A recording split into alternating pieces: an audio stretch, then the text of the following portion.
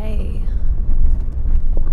Up ahead of me, I see 1, 2, 3, 4, 5, 6, 7, 8, 9, 10, 11, 12, 13 bison.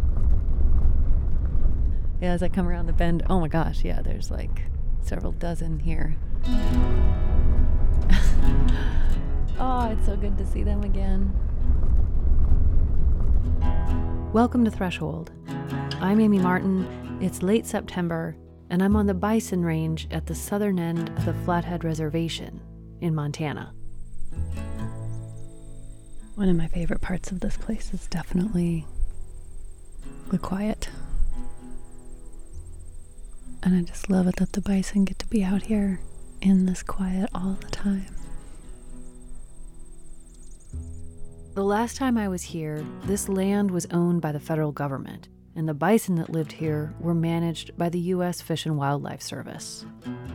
The Bison Range was carved out of the Flathead Reservation back in 1908, and in Season 1 of Threshold, I came here to report on the decades-long fight to get this land and the bison transferred back to the Confederated Salish and Kootenai tribes.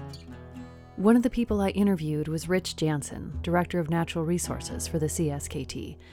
Here's a short clip from that conversation. We most definitely are qualified to manage the National Bison Range. That would put our wildlife program, our department, at any level of any other wildlife program within the state, even nationally. You know, I mean, why not? Why wouldn't you have the stewards, the original stewards of the bison, come back and manage the bison for the American public? That was in 2016. 4 years later, it finally happened.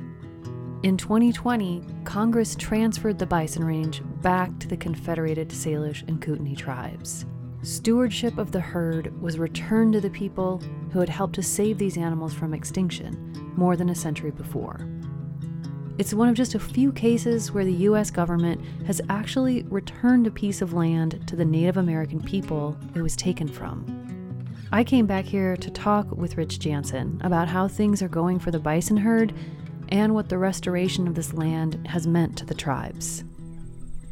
These animals have sustained us for thousands of years, going back to the history of Indian people, and that's how we've been able to connect to them for so long. I mean, I'm just one guy, one tribal member of hundreds of thousands of Indians going back centuries. What was it like for you the day that the transfer back to the tribes actually happened?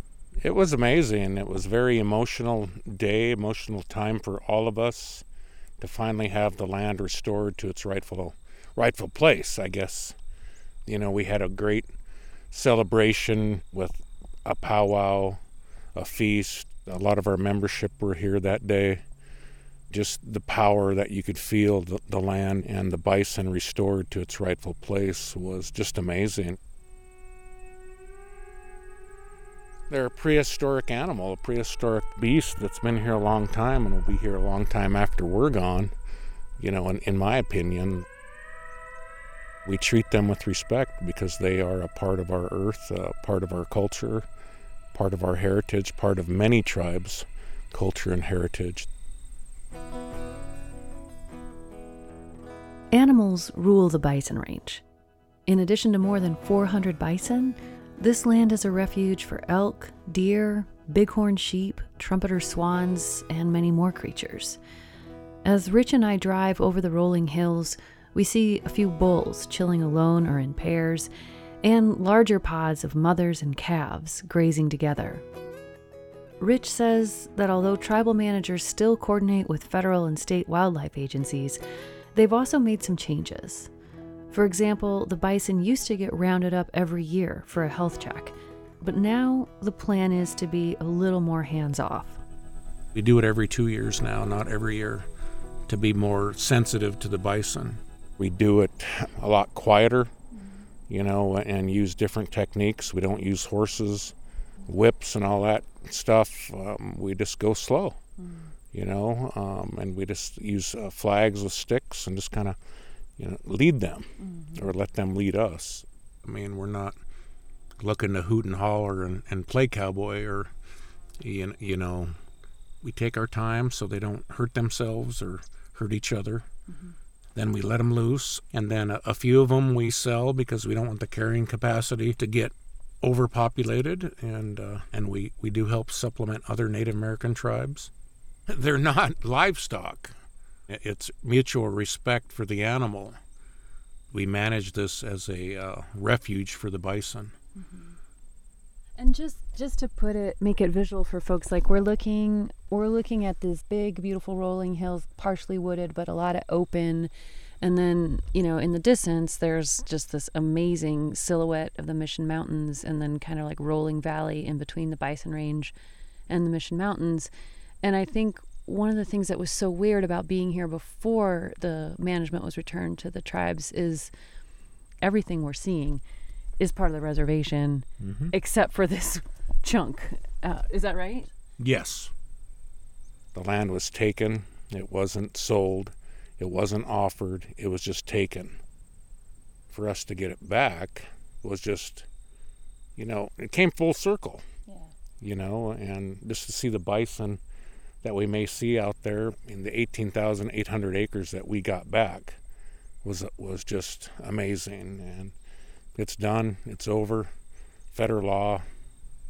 Rich grew up just down the road from the Bison Range, but he told me that when he was a kid, he didn't come here.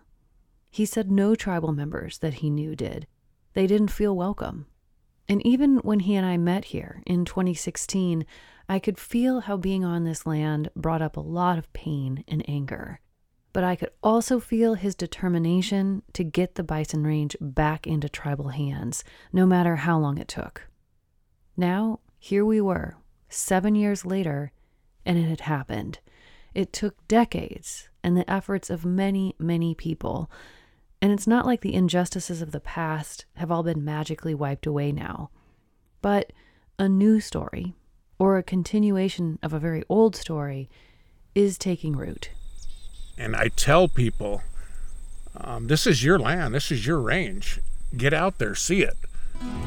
And they're still trying to grasp that concept because it hasn't been a welcoming feeling in so long. There's like going, what do you mean, Rich? I said, this is your land.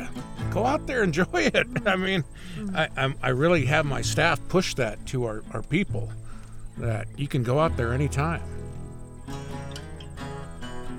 I have a few bison skulls at my house, and what they mean in our culture, in our tribe, the connection you have. I mean, going back centuries, just knowing I'm part of a bloodline that had such a special role in saving these animals. My ancestors actually hunted for subsistence and food and clothing. I mean, all these things they did and used the bison parts, to live. When I come onto the range and see the bison, my whole entire day is better.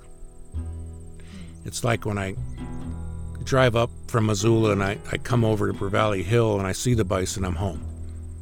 And I see the mountains, I know I'm home. I'm safe. I don't know why, but a lot of us feel that way.